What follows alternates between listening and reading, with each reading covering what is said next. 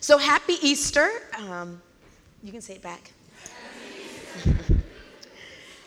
So you might be thinking, oh, Lisa, no, Easter was on April 21st. Well, friends, let me tell you, Easter is not a day. Easter is actually a season. Just like Christmas, where there are how many days of Christmas?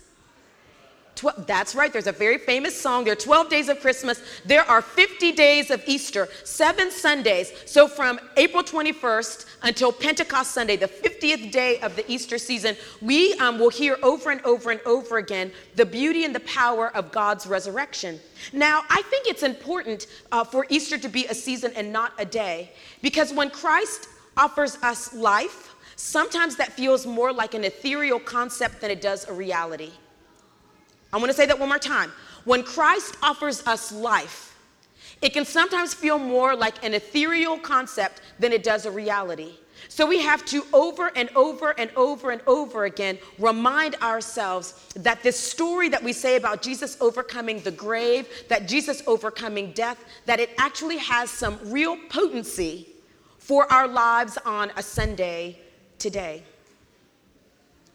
It takes some convincing to believe that the life that Jesus offers us and that the death that Jesus has overcome is really real.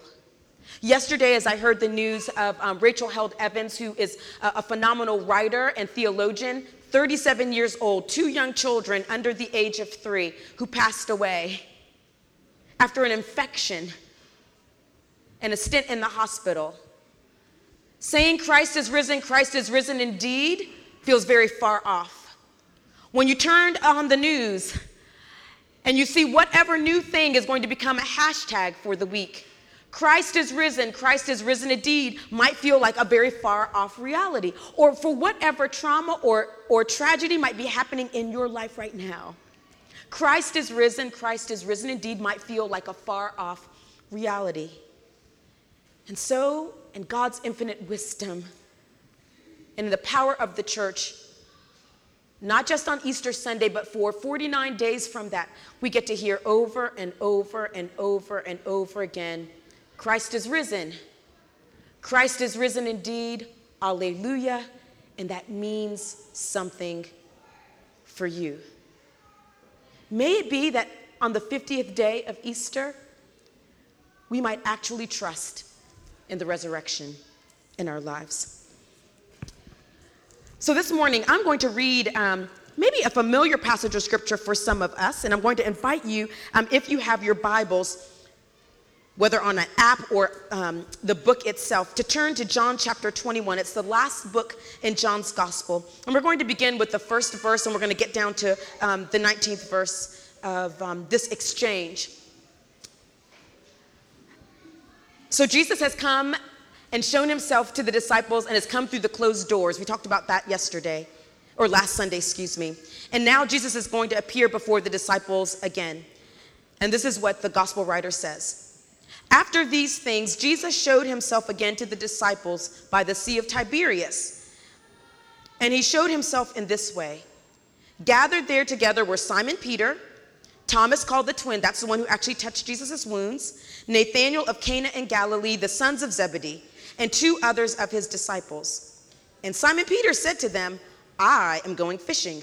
And they said to him, we will go with you.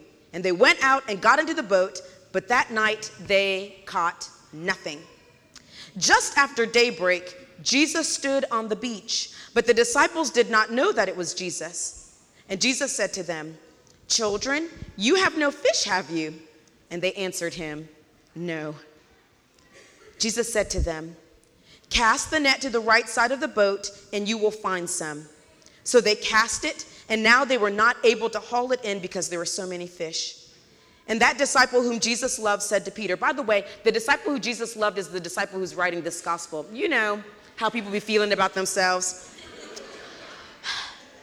That disciple whom Jesus loved, who's also writing these words, said to Peter, it is the Lord. And when Simon Peter heard that it was the Lord, he put on some clothes, for he was naked, and jumped into the sea. But the other disciples came in the boat, dragging the net full of fish, for they were not far from the land, only about 100 yards off. And when they had gone ashore, they saw a charcoal fire there, with fish on it and bread. And Jesus said to them, Bring some of the fish that you have just caught." So Simon Peter went aboard and hauled the net ashore, full of large fish, 153 of them. And though there were so many, the net was not torn. And then Jesus said to them, "Come and have breakfast." Now none of the disciples dared to ask him, "Who are you?" because they knew it was the Lord. And so Jesus came and took the bread and gave it to them and did the same with the fish. And this was now the third time that Jesus appeared to the disciples after he was raised from the dead. When they had finished breakfast, Jesus said to Simon Peter, "Simon, son of John, do you love me more than these?" And he said to him, "Yes, Lord, you know that I love you." Jesus said to him, "Feed my lambs." A second time he said to him, "Simon, son of John, do you love me?" He said to him, "Yes, Lord, you know that I love you." Jesus said to him, "Tend my sheep." He said to him the third time, "Simon, son of John, do you love me?" Peter felt hurt because he had said to him the third time, "Do you love me?" And he said to him, "Lord, you know everything. You know that I love you." And Jesus said to him, "Feed my sheep.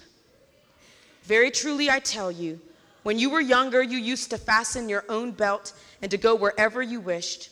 But when you grow old, you will stretch out your hands, and someone else will fasten a belt around you and take you where you do not wish to go." And Jesus said this to indicate the kind of death by which he would glorify God.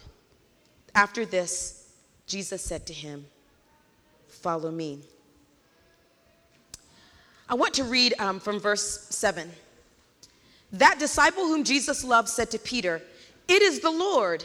And when Simon Peter heard that it was the Lord, he put on some clothes, for he was naked, and jumped into the sea. For he was naked and jumped into the sea. Friends, this is the word of God for us, the people of God. Thanks be to God. And will you pray with me?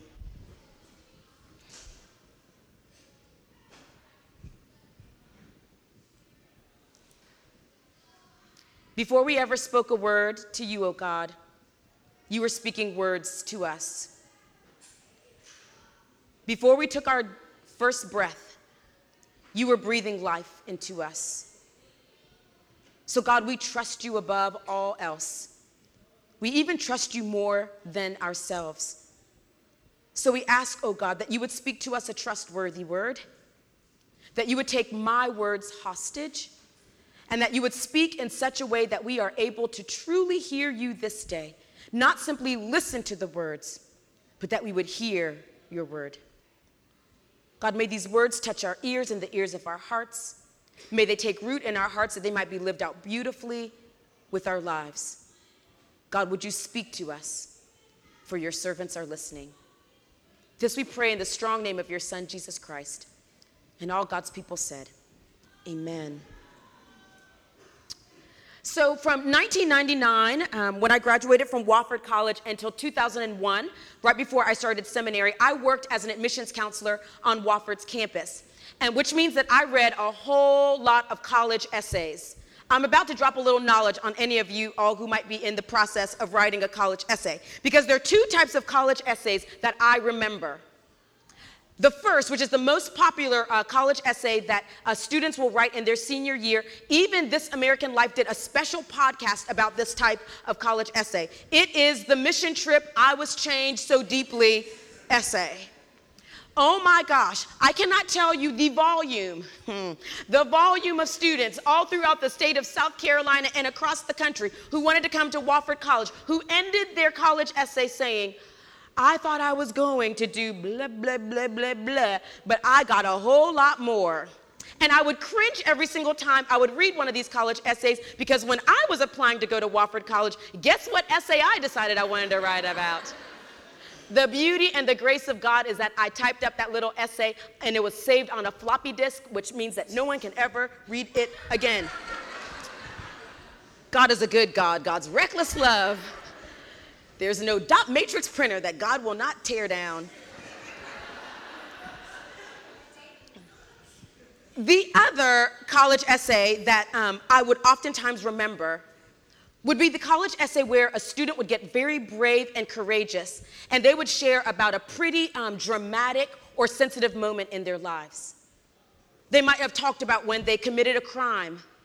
They might have talked about when their family fell apart.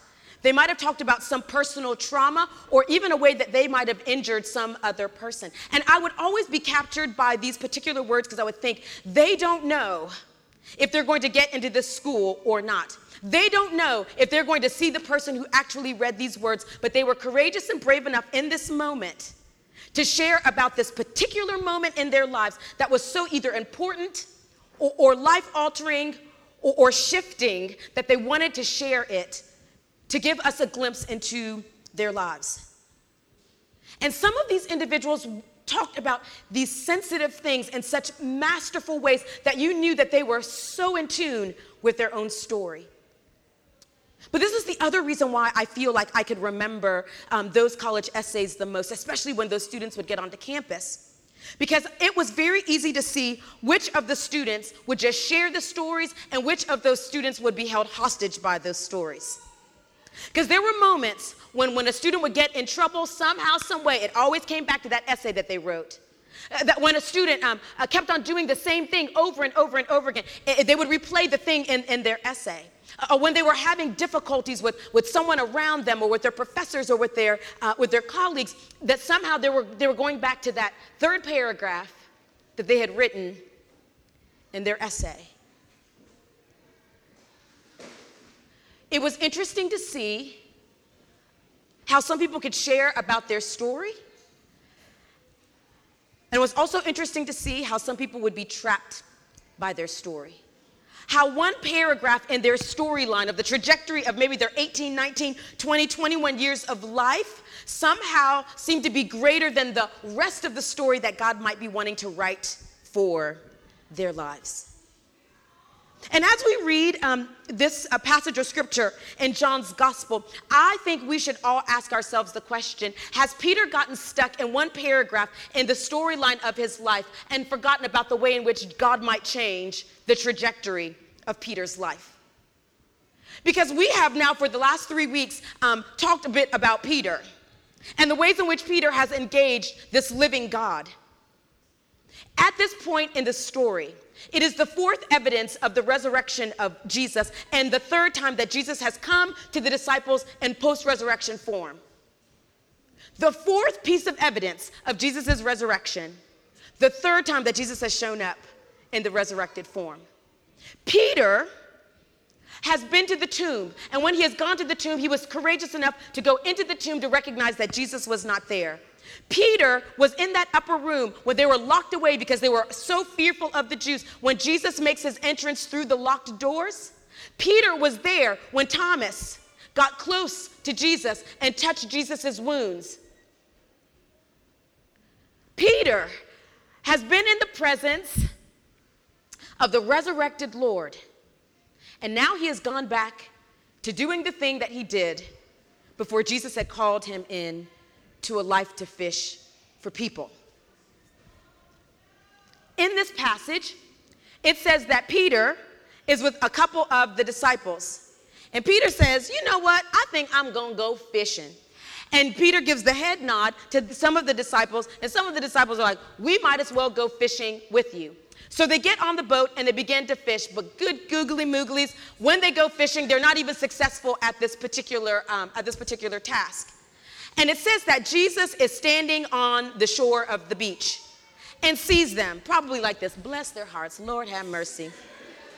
And tells the disciples in their very unsuccessful fishing venture, put your net on the other side. So basically change up your strategy. And when Jesus tells them to change up their strategy, it says that all of a sudden they had caught so many fish that it was difficult for them to drag the fish onto the boat.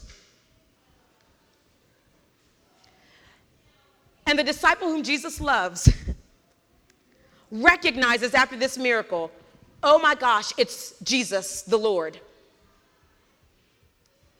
The King of Kings is the one who told us to put down our nets and is the one who is able to help us switch up our strategy of bless your hearts into those who are able to see a miracle be performed. And when that disciple recognizes that it is Jesus the Lord, even though Peter didn't recognize that it was Jesus, immediately it says that Peter hops out of the boat and he swims to get to Jesus. He immediately responds. Now, this happens to be the posture of the beloved disciple and Peter. Peter is always hasty and just goes for it. The beloved disciple is always like, it's the Lord. I'll stay back here. Peter, you go tell us what's going on. Now, in verse 7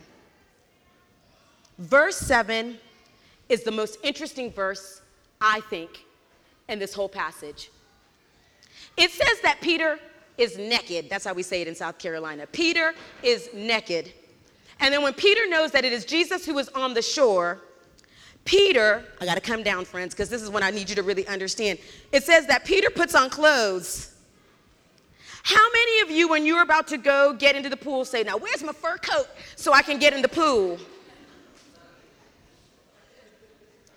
How many of you start thinking, you know what, I really need to wear that nice silk shirt that I have because I'm about to go get in the water? How many of you go to the beach and you wear a turtleneck? How many of you are thinking, I really don't know what sweater I'm going to wear before I get into the water? Now, this is the other interesting thing about Peter in this particular moment. When it says that Peter is naked, actually Peter is probably wearing a loincloth. He is wearing a Galilean version of a Speedo. He is already appropriately dressed to dip his toes into the water. But Peter is like, I need my clothes. Where is my robe before I get into the water?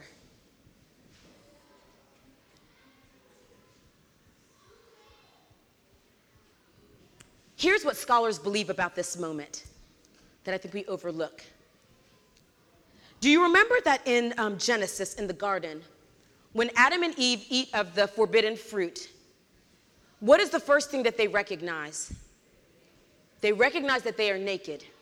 And when Adam and Eve, who recognize that they have moved in the opposite direction of the will of God, recognize that they are naked, Adam and Eve, after they put, it says, fig leaves, they cover themselves, they go and they hide. This moment for Peter is as though he is the nude Adam. That in the face of Jesus, the resurrected Lord, he recognizes his shame. He's naked and exposed. And putting on clothes is the way in which Peter is saying, oh God, I feel ashamed. I am not worthy. I have done wrong. When he recognizes Jesus, his first instinct is, I'm not good. I got to cover myself. Now, the courage, though, is that even though he hides himself, he still moves toward Jesus. He gets in the water and he goes toward Jesus. But I want you to hold on to this, is that Peter sees Jesus, but unfortunately, because of his shame, Peter cannot see himself the way that Jesus sees Peter. Aaron's going to come and he's going to tell you why Peter can't see himself.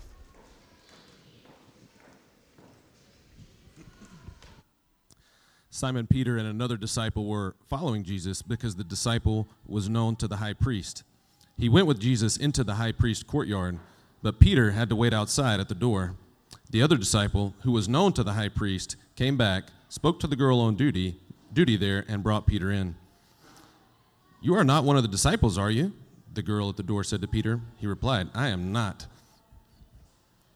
As Simon Peter stood warming himself, he was asked, you are not one of the disciples, are you? He denied it, saying, I am not.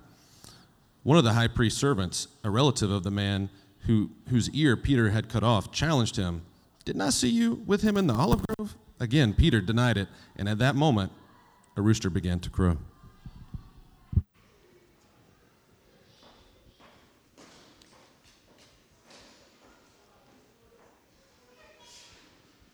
Peter has seen Jesus 3 times. Peter has heard Jesus say to him, "Peace be with you," 3 times. Peter has watched his friend Thomas place his hands in the wounds of a resurrected Lord. Peter has been in the tomb and recognized that the tomb is no longer a place of death, but the tomb marks a place where there can be life. And every single time Peter has come into the presence of the resurrected Lord, Jesus has been nothing but gracious and kind to Peter. In this particular moment, when Peter jumps out of the boat, still feeling ashamed and moving towards Peter, Peter gets an invitation to have brunch with Jesus. Jesus says to him, "Come and I'm going to make you breakfast," and actually feeds him. And then it says he breaks bread with Peter.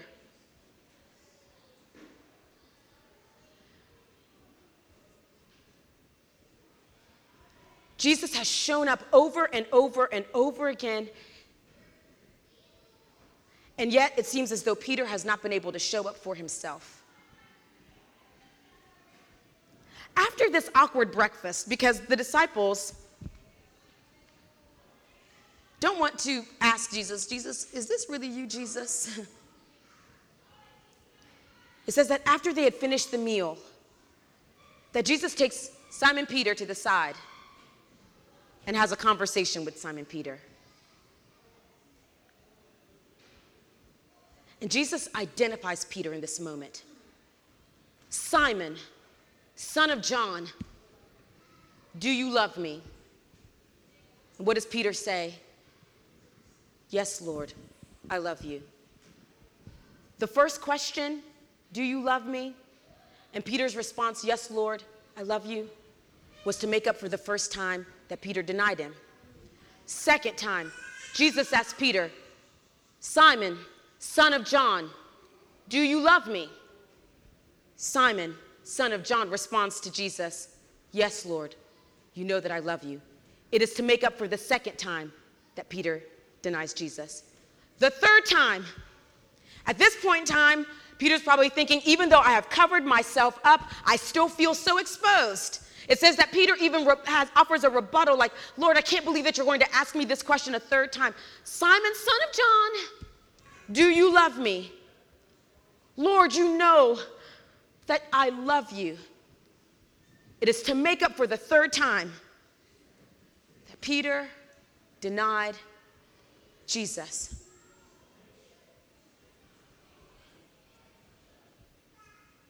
Jesus shows up to Peter 3 times. Jesus restores Peter 3 times. And after he has this exchange with Peter, he then asks Peter, "Will you feed my sheep? Will you tend my lambs? Will you feed my sheep?"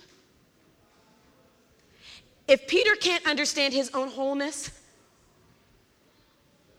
that Jesus died and was raised for Peter's sin and shame, that Jesus died and rose so that Peter might not live always a cloaked life, so that Peter might not live in the 5th paragraph of his story of the times that he said, "I don't know this one, I don't know this one, I don't know this one," and then the cock crows instead to hear God say, "Peace be with you. Simon Peter, do you love me? Simon Peter, feed my lambs. Simon Peter, you're going to be the one upon whom I'm going to build the church. Simon Peter, follow me. But if you do not understand that I have come so that you do not have to always cloak yourself, how can you go into a world to feed sheep, tend lambs, feed sheep if you yourself have not been restored?"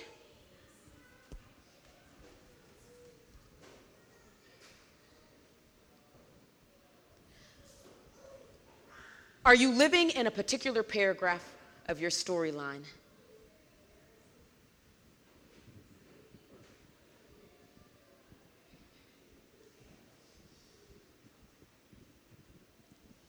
And that one little paragraph, yeah, it might be weighty. Yeah, it might speak to your brokenness. Yes, it may not be your mess moment. Maybe it was your messiest and worst moment. And yet Jesus will come and say, Lisa, daughter of Fred, do you love me? Lisa, let me ask you again. Lisa, daughter of Fred, do you love me?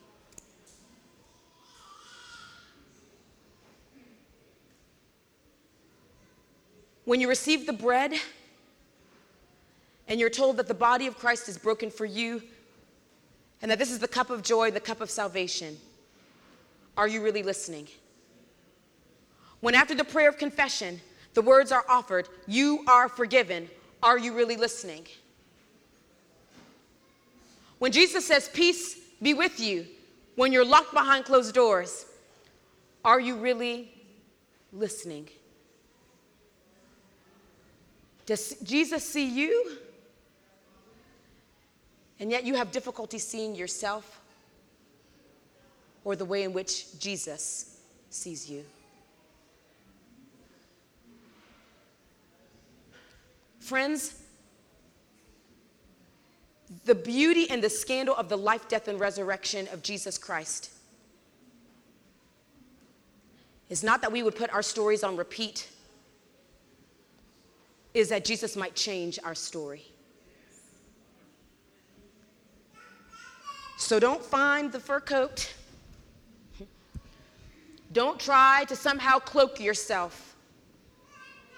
Don't worry so much about what you look like. When Jesus is standing on the shore and you've got to get to this Jesus to change your life, come as you are and trust that Jesus will take you as you are, but not leave you the same. Your fifth paragraph, your seventh paragraph, your first paragraph is nothing to the power of the resurrection that is life, that is really life in Jesus. And so will you pray with me?